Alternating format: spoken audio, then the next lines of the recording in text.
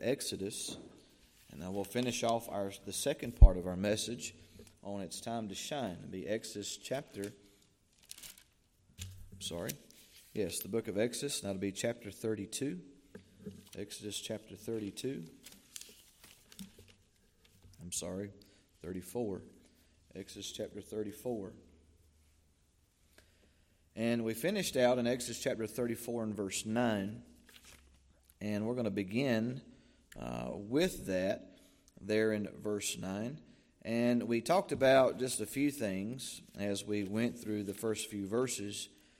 And we talked about how the very first thing we need to do is, if we want to shine for the Lord, is to present ourselves to Him. And then also the second truth was, and of course there was a lot of subpoints up underneath that, but the second truth was then to prostrate ourselves before Him. And that was in verses 8 and 9. And now the third truth is, when it's our time to shine, is we want to practice ourselves. Practice ourselves. You say, well, what does that mean? Well, let's take a look at it here tonight, and we'll look in verse 11, and we'll see that truth this evening. But before we do, we go back up to verse 9. And one of the things we notice about verse 9 is, of course, we ended up with the Bible saying, at the very bottom part of verse 9, is He said, go among us, which is they desired His presence. He said, pardon our iniquity, which they were asking for forgiveness. And then the latter part, He says, take us for thine inheritance. And they were willing to rededicate their life.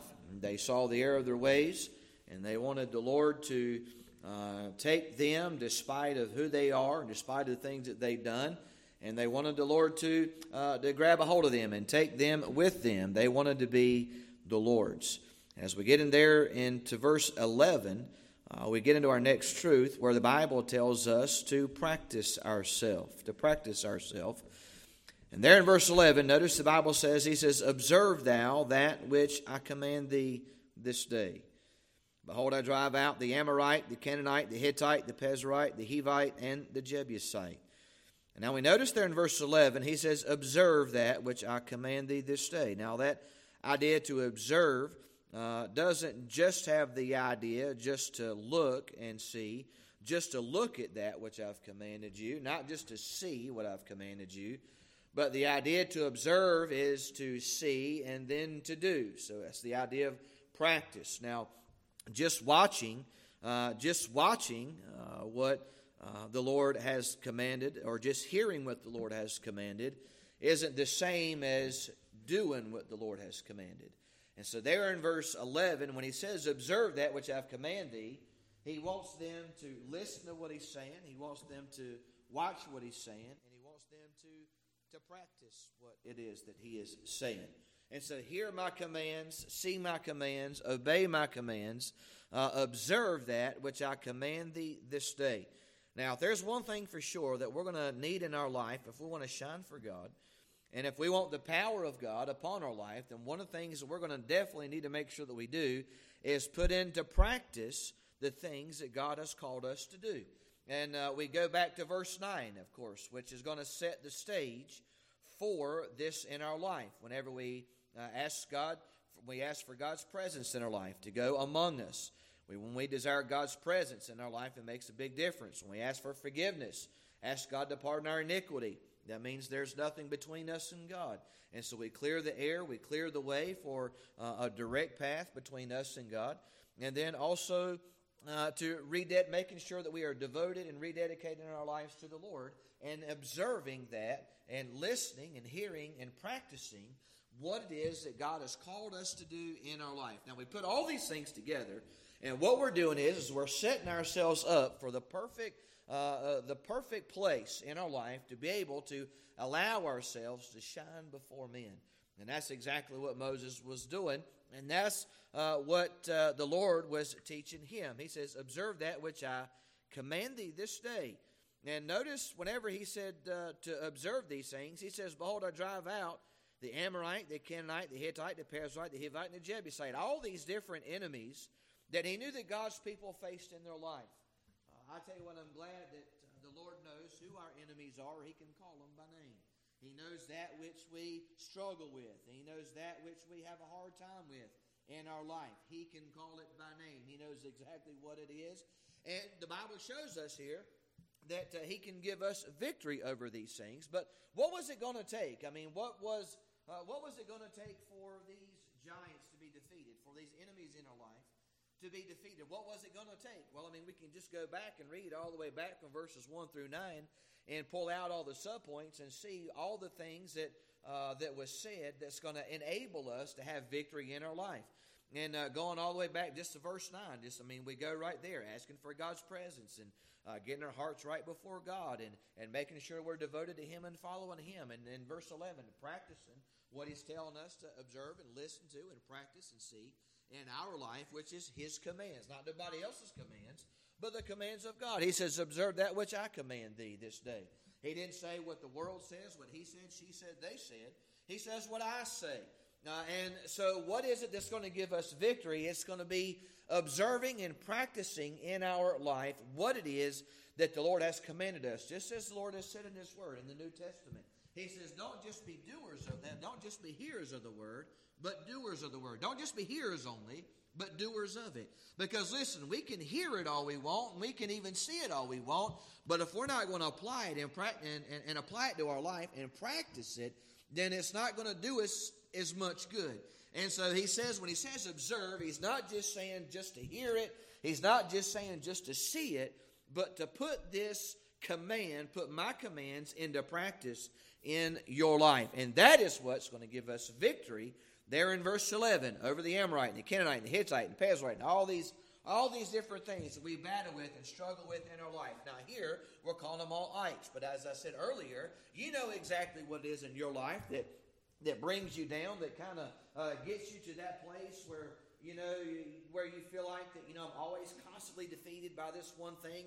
Maybe it's a besetting sin, or it's just something else that's in your life that just kind of gets you from time to time, and the devil always seems to be able to find that weak crack in your armor, and he always knows when to strike. He strikes at the right time, and so the Bible says, observe that which I command thee this day. Now, he didn't say observe which I command thee tomorrow.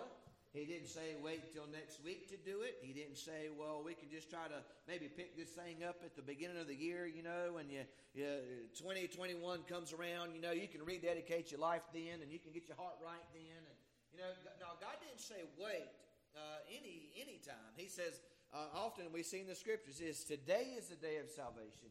Right here he says, observe that which I command thee this day. He wasn't interested in God's people waiting until tomorrow. He wasn't interested in waiting until next week, next month, next year. He wasn't interested in them waiting until there was a good time for them, because listen, if you always try to wait on a good time for yourself, you're probably never going to find that.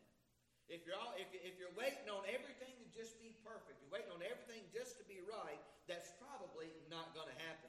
And, sometimes, folks, we all, I guess, have this tendency, we'll put things off and say, well, when it's the right time, and sometimes our right time never comes by, and we end up passing up the opportunity that we had.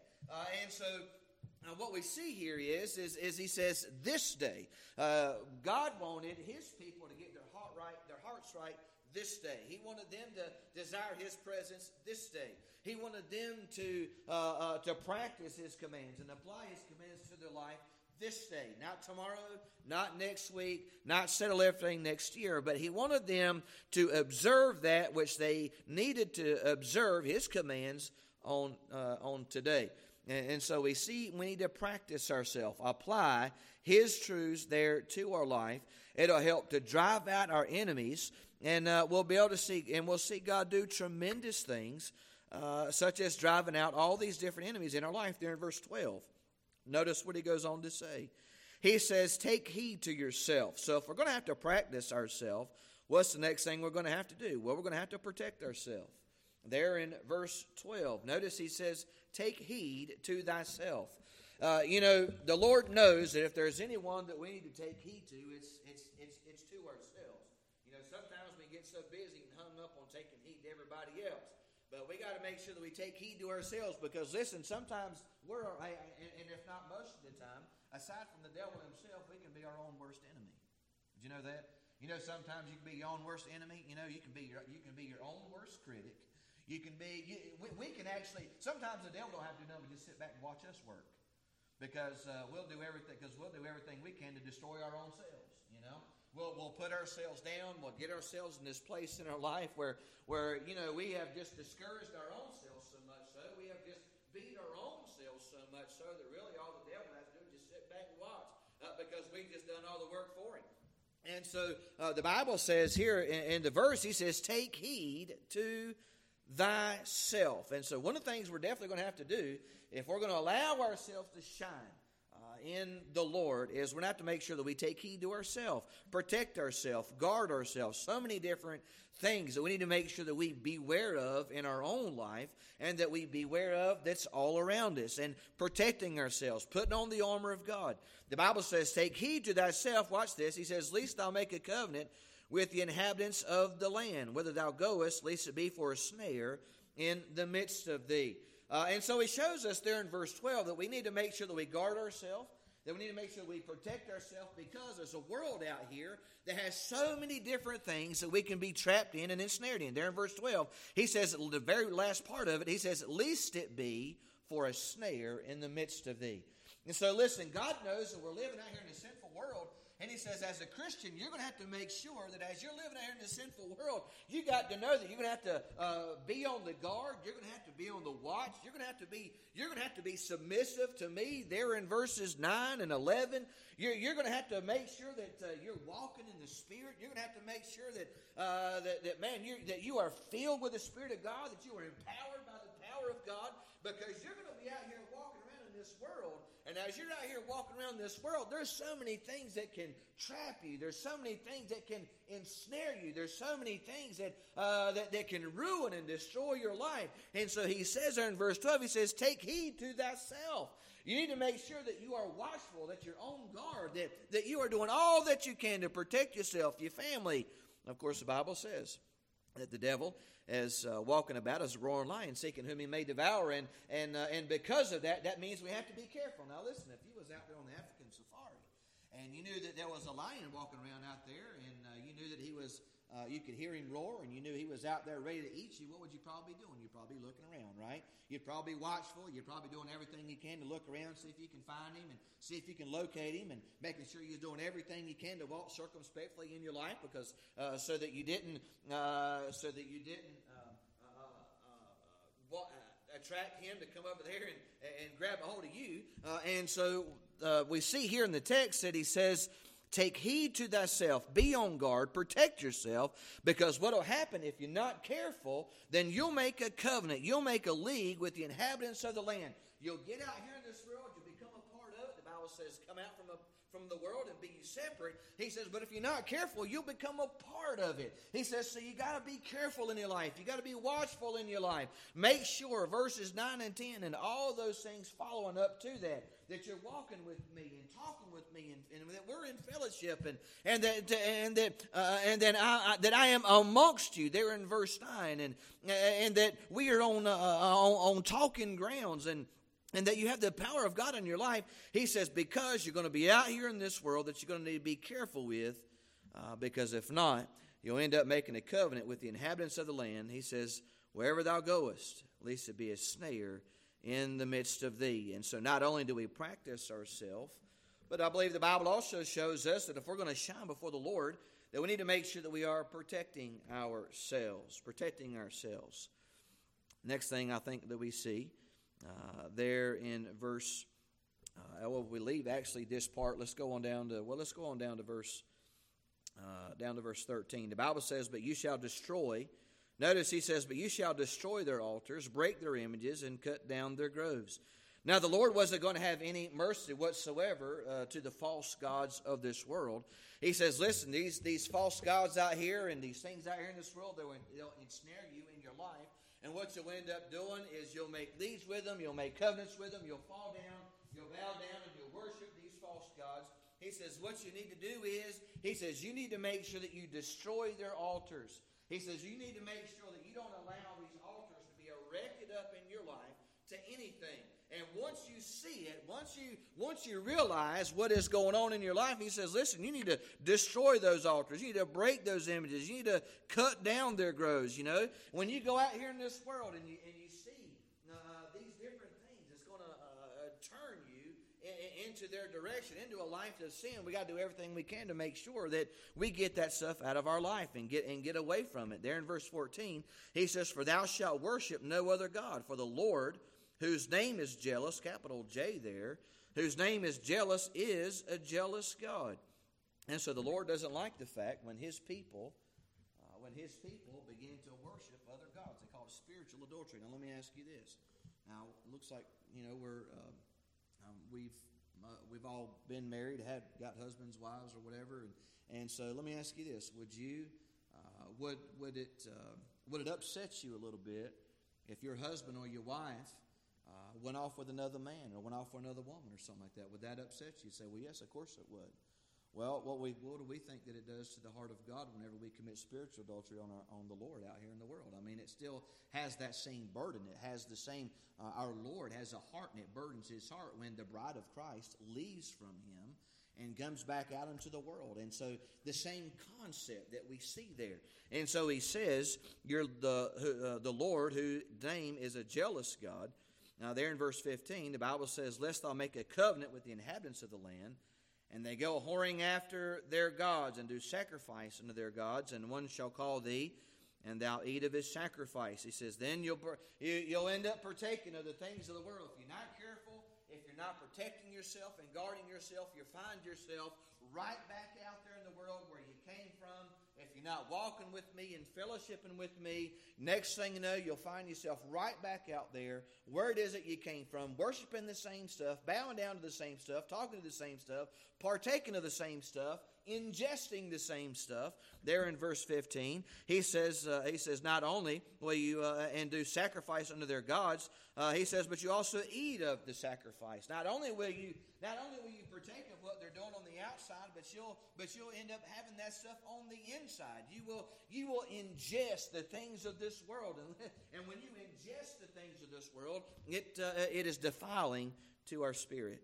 And he says there in verse 16, he says, and thou take of their daughters and thy sons and their daughters, and go whoring after other gods, and make thy sons go whoring after their gods. And so he saw the disunity that would be there, and the chaos that would come from being out there into the world. And so he gives these instructions. So he says, listen, if you want your light to shine in the world, and you want your light to shine in the community, and you want your light to shine before God, then one of the things that we got to make sure that we're doing is that we are being careful, and that we are taking heed to ourselves, protecting ourselves, guarding ourselves, because if not, we'll end up right back out there in the world where we came from. And I tell you what, it's not very difficult to get right back out in the world. So it's not very difficult at all. I mean, we already have a sin nature that's bent towards sin.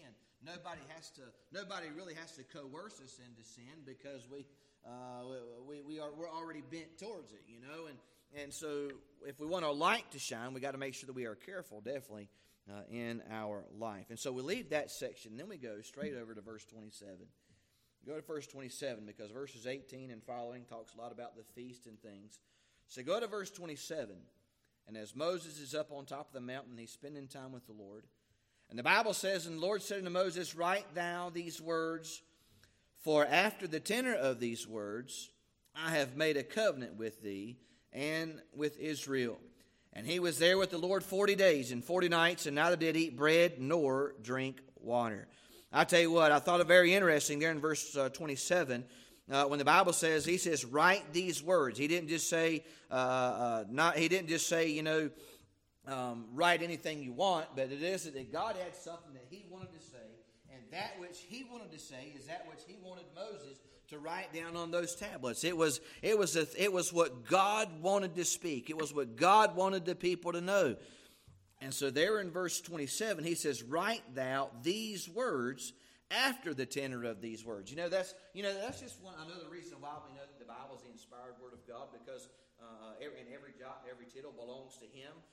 And that we know that we can trust the word of God that we have, because even whenever it gets broken, even when Moses threw it down on the calf and the tables of stone broke, God rewrote the word. And there in Jeremiah chapter 36, whenever the prophet Jeremiah delivered God's word up to the king, and the king didn't like what was said. You know what he did? He took the word of God, he threw it in the fire and burned it up. And then you know what Jeremiah did? He left, and then God gave him some more words to write. You know what he said? He says, write the same thing that I told you to write before, but then add this right here to it.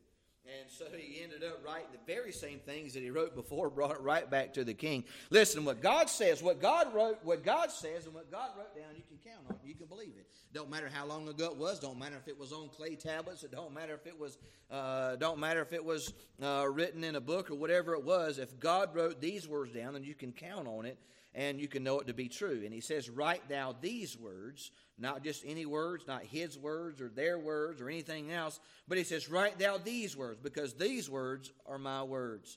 And that's what he wanted Moses to see. And that's what he wanted the people to know. And there in verse 28, the Bible says he was there with the Lord for 40 days and 40 nights. And he did neither eat bread nor drink water. Now, isn't that something? You know, they say you can't go but 3 days without drinking water. But here we see Moses up on top of the mountain with God, and he went 40 days and never drunk anything. Now, isn't that something? To go 40 days and not even have a sip of water. Sometimes you go about an hour or two and your throat's already starting to get a little dry, and you need to have a little drink or something. Here we got Moses spent 40 days and 40 nights with God. And he spent all that time with the Lord and never even had a drink. I tell you what, isn't God good? God knows how to provide for his people. God knows if your throat's dry, and he knows how to make sure it's not going to be dry. I doubt whenever Moses was up there with the Lord that he was up there saying, man, I tell you what, God, I sure would like to write this down, but man, I tell you, I'm starving half to death, and can I get something to drink down here? I ain't had nothing to drink in 3 days, and you mind if I have a little something? God knows exactly how thirsty we are in our life. He knows exactly how dry our throat is. God sustained him in every single minute way, even down to the saliva in his mouth. I find that pretty impressive.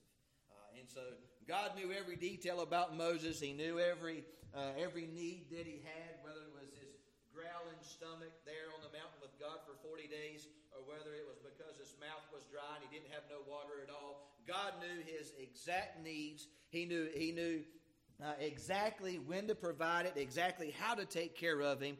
Nobody, I think, I'm not even sure if anybody's ever lived 40 days without having anything to drink in history. I don't think so, but I haven't really looked it up. But they say 3 or 4 days, and you're not doing too well. But we see here he was up on the mountain with God for 40 days and 40 nights. He didn't eat anything.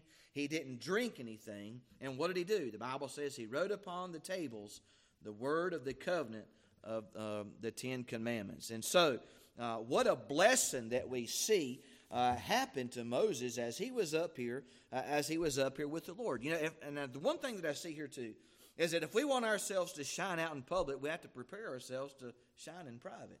How was it? One preacher I heard say a long time ago, you can't expect to preach cream on Sunday. You can't expect to preach cream on Sunday morning if you're not studying throughout the week. We want to do the best that we can, whether it's preaching or whether it is anything else out here we want to do. We want to do the best that we can at everything we do with no effort and no work and no study or whatever it is that we need to do in our life. Listen, it can't happen. And the Bible says there shows us there in verse 28 that when he was with God and he was in the presence of God, the Bible shows that that he was preparing himself on the inside to shine to everyone on the outside. He had no idea what God was. He had no idea what was happening to him at that moment. He had no idea whenever he left from here what his face was going to do.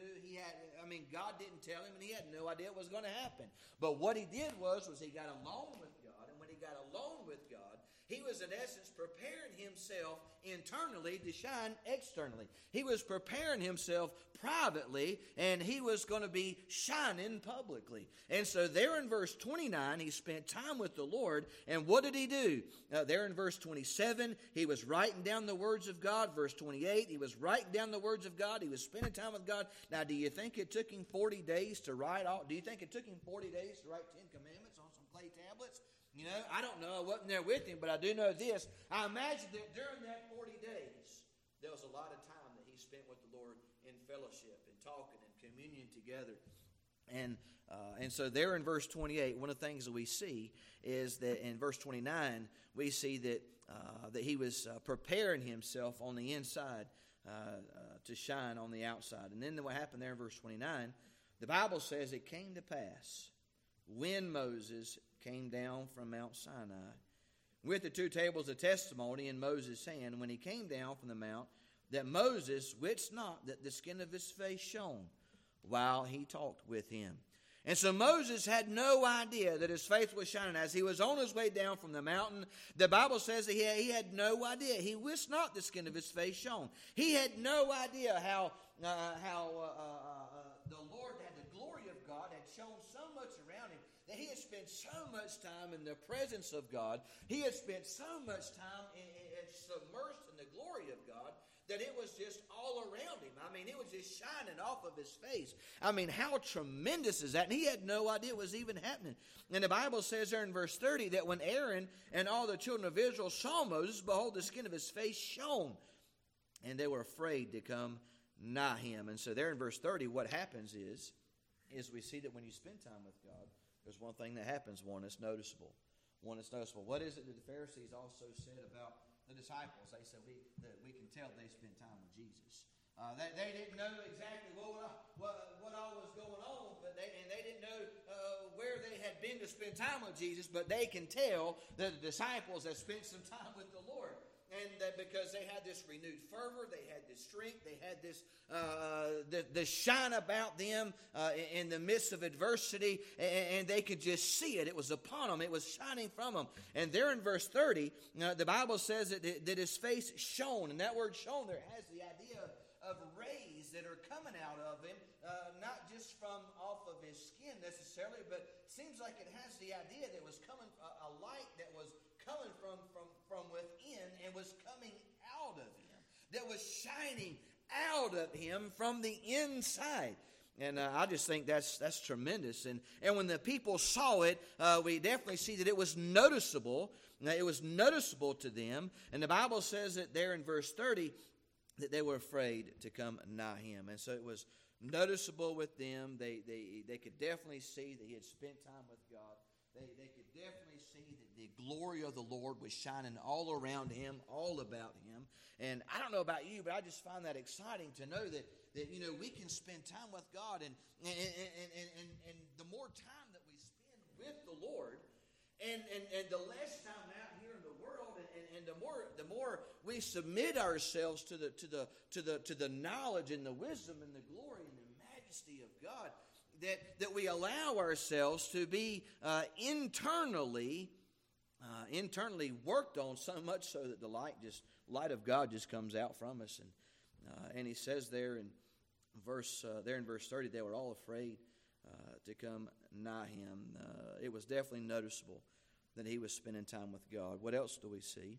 Well, I think in verse 31, the Bible says, and Moses called them, and Moses called unto them, and Aaron and all the rulers of the congregation returned unto him, and Moses talked with them. So not only do we see that the glory of God was noticeable upon him, but we also see that the glory of God was approachable. It was the glory of God was approachable to him. One of the things that we see there in verse 31 is that we see that he spoke to the elders. We see he spoke to the congregation, but I also see that it was God's desire. He wanted the other people to see. Listen, that when you spend time with me and you submerge yourself in the glory of the Lord, when you forsake the world and you write upon the tables of your heart the laws of my commands, when you do these things in your life, and you deny the world, and you walk with me, then there's this light that can shine upon you, even come out from inside of you, and it can be noticeable and approachable to everyone. And the Bible shows us there in verse 31 that Moses called them unto him. He wanted to share that light. He wanted other people to see that light, not because he was just so proud of himself, not because he wanted everybody to see what that he was, God's right-hand man, but there was a message that he wanted to speak to them. And that message was the commands of God. And the Bible says, and Moses called unto them, and Aaron and all the rulers of the congregation returned unto him, and Moses talked with them. And there in verse 32, and afterward all the children of Israel came nigh, and he gave them in commandment all that the Lord had spoken with him in Mount Sinai. Now all this time that he's speaking to the people, the Moses is standing there and the light's just shining off his face. I mean, the whole time that he's standing there talking to his people, his face is just shining. I mean, I imagine it was just as bright as can be. Who knows? You may not have even been able to even make out his face and necessarily maybe even be able to see who he was. I don't know. But this was obviously a fairly decent bright light, because everybody can see it, so much so that it made Aaron and the other guys that saw it there in verse 30. It made them afraid afraid when they first saw it. They couldn't believe it. They were trying to understand it, trying to figure it out. And so it wasn't just something that was just minimal, just a small light that was shining about him. It was obviously something that was very strong, very radiant, very bright, that was shining off of him. And whenever he spoke to the people, that's what he was doing. His face was shining as he was speaking to the people, because he was talking to them about the words of God. There in verse 32, what was it he was talking about? The Bible says, and afterward all the children of Israel came nigh, and he gave them in commandment all that the Lord had spoken with him. Now, what was it that Moses was interested in getting out to the people? Was it his own opinion? No. Was it what he said and they said? No. What was it? He was interested in getting to them what it is that God had spoken to him about. And that's exactly what should be our job. That should be what we desire to do in our life, is to get out what it is that God has said, his commands, and get out the things that to the world, the things that God has told us to observe, so that we can teach other people to observe those things, and they can, of course, in turn teach others. And the Bible says there in verse 32 that he gave them in commandment all that the Lord had spoken with him. He didn't leave nothing out. I mean, everything God told him to say, that's what he said. He didn't say, well, you know what, I don't know, this if I say this might hurt somebody's feelings. If I say this might be offensive. If he didn't say, well, I don't know, God, you might want to be a little easy there, and might want to be careful here. No, the Bible just said, he just said what it is that God had to say. And whenever he said that, and as he was doing that, we see that this light continued to shine off of him. He gave all that the Lord had spoken with him in Mount Sinai. And then there in verse 30, in verse 33, and the Bible says, until Moses had done speaking with them, he put a veil on his face. Now, one of the things we see is that when Moses was talking with God, he took the veil off his face. When Moses was talking with the people, the veil was off of his face. But when Moses was just going about his everyday life, he put a veil over his face. You know what I see? I see that as a sign of humility in the life of Moses. I see that as a sign of him humbling himself before an almighty God. I see that as a sign of him saying, you know what, my light, the power of God will illuminate, the power of God will shine when it needs to shine. I'm not going to walk around and thump my chest and have everybody just look at me for who I am. Yeah, look at me, I got this. I spend time with God like the Pharisees. You know, Jesus said the Pharisees, he said they stand at the time of prayer. The Pharisees, they'll stand out in the marketplace, and when that time of prayer comes, they'll stand there and make themselves noticeable to men. And when they go to fast, you know, they disfigure their faces and make themselves look like they haven't they've been fasting for days, and when in fact they have not. He says they're like whited sepulchres, you know, on the inside. They're full of dead men's bones. And so we don't see that that's the kind of person that Moses was. Moses was the kind of person, he was genuine. He wanted the people to see him as he was. He wanted to be right in front of God. When he was with God, he took the veil off of his face, and God shone upon him, and the glory of God shone around him. There was nothing between him and the Lord. And when he come to the people, he spoke to the people. The veil was off of his face, and so he would, in essence, radiate the glory of God to them that he received as he was speaking with God. He was speaking with God. God was giving him glory, and God was making his face shine so bright. And then whenever he went out to the people, he, in essence, transferred that glory straight over to them, and they could see what he was getting out of God. And but whenever he was just walking around and going about his everyday life, he put the veil over his face. A very humble person. And the Bible says that verse 34, but when Moses went in before the Lord to speak with him, he took the veil off until he came back out. And when he came out, he spoke to the children of Israel that which he commanded. And the children of Israel saw the face of Moses, that the skin of Moses' face shone. And Moses put the veil upon his face again until he went in to speak with him. And so here we see the face of Moses shining amongst the people. And how did that happen? How did he get there? Well, he had to prepare himself on the inside. He had to prepare himself privately for it to happen publicly. There was some work that he had to do on himself before he could get to this place where he needed to be at. And so what did he have to do? Well, we see from the very beginning that he was out there in the world, and he broke the tables, and so he ended up having to go back and write them all over again. And he spent time with the Lord doing that. And as he was up there on top of the mountain with God, he was writing the words of God on the tables of stone, spending time in God's Word. And then he was, of course, walking with the Lord, asking for God's forgiveness. God said, make sure you take heed, prepare, guard yourself, take heed to yourself. All these things that he was doing privately, that was going to help him at this point whenever he was out there in front of all the people. And so what a tremendous part here in the Bible we see about the face of Moses shining. If there's ever a time to shine, I believe it's today. Amen. If there was ever a time to shine, I believe it's today. When we look out in the world today, if there was ever a darkness that needed a light, it is right now. And so may we do all we can to be a light in this world of darkness. Let's pray. Father, we thank you so much, Lord, once again for the message tonight. God, we pray that you would help us this evening as we go out into a lost and dark world, that you'd help our light to shine. Lord, we pray that you'd bless us tonight as we get ready to go home. God, you keep us safe. You bring us back here next appointed time on Sunday. And all this we ask in Jesus' name. Amen.